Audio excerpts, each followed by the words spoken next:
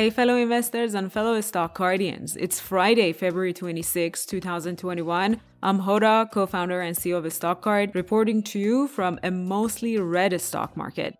Except the Nasdaq index that managed to finish Friday in the green, the market indices hovered in the red zone for the most part.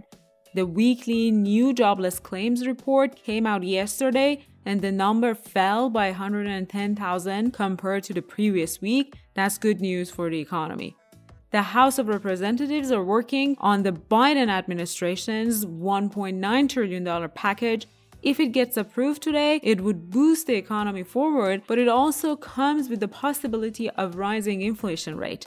Such a worry is among the reasons the stock market indices had a rather tough week this week. Today we have a tale of two companies who lost 80% of their revenue due to the pandemic. One's performance was cheered on by investors while the other one got crushed. Let's see why. The winner stock is Airbnb. This recent IPO just announced its latest quarterly earnings report, and it managed to impress investors with its better than expected results despite the decline by 80% in its revenue. Such a revenue drop didn't matter to investors. Airbnb has a light asset business model. Unlike hotels and other travel and hospitality companies, Airbnb doesn't own the houses it rents. This means it doesn't have to maintain them if it doesn't rent them out. That makes the company's business an asset-light business model, and such model has worked quite well for Airbnb. If Airbnb can stay ahead of the rest of the industry, it can be quite successful when the world goes back to normal. On the company's stock chart, there's quite a lot of missing information.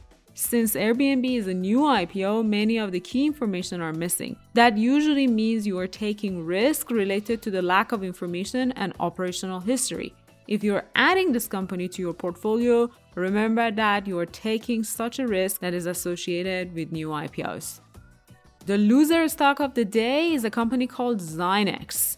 This company also lost 80% of its revenue due to the pandemic.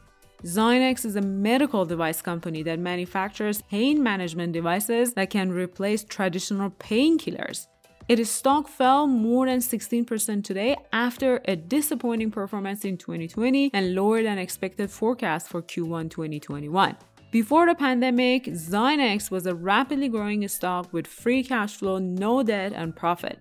However, because the company offers a new alternative pain management solution, it has to send its sales team to doctor offices and train them about the benefits of prescribing Zynex device instead of traditional painkillers. It seems the company's sales team weren't able to successfully replace the in-person meeting with virtual ones, and that's why the revenue has dropped by more than 80% in 2020. Overall, it seems Zynex can be one of the stocks benefiting from the return of the world to normal life. However, it is noticeable that the company wasn't able to quickly adjust to the new norm during the pandemic.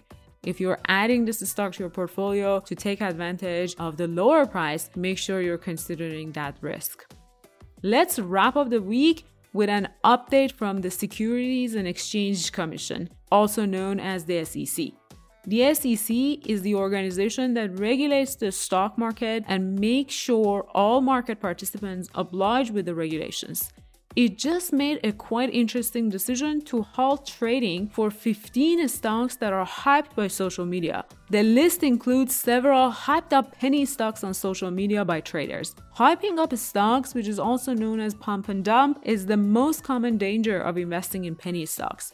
While they may seem cheap and have the potential for excellent return, there is always a chance that penny stocks you're interested in become the target of the pump and dump activities, especially on social media. And that's exactly why on StockCard, we've added penny stocks filters and toggle so that you can always have the option of screening out those risky companies and stocks from your search result or from your research if you prefer to avoid the pump and dump risk.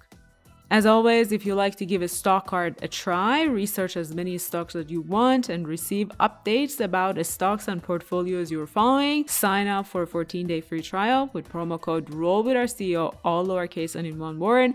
That's it for today. If you like these quick market recap reports directly from my daily stock market research, please like and subscribe and share with your fellow investors. I'll see you next week.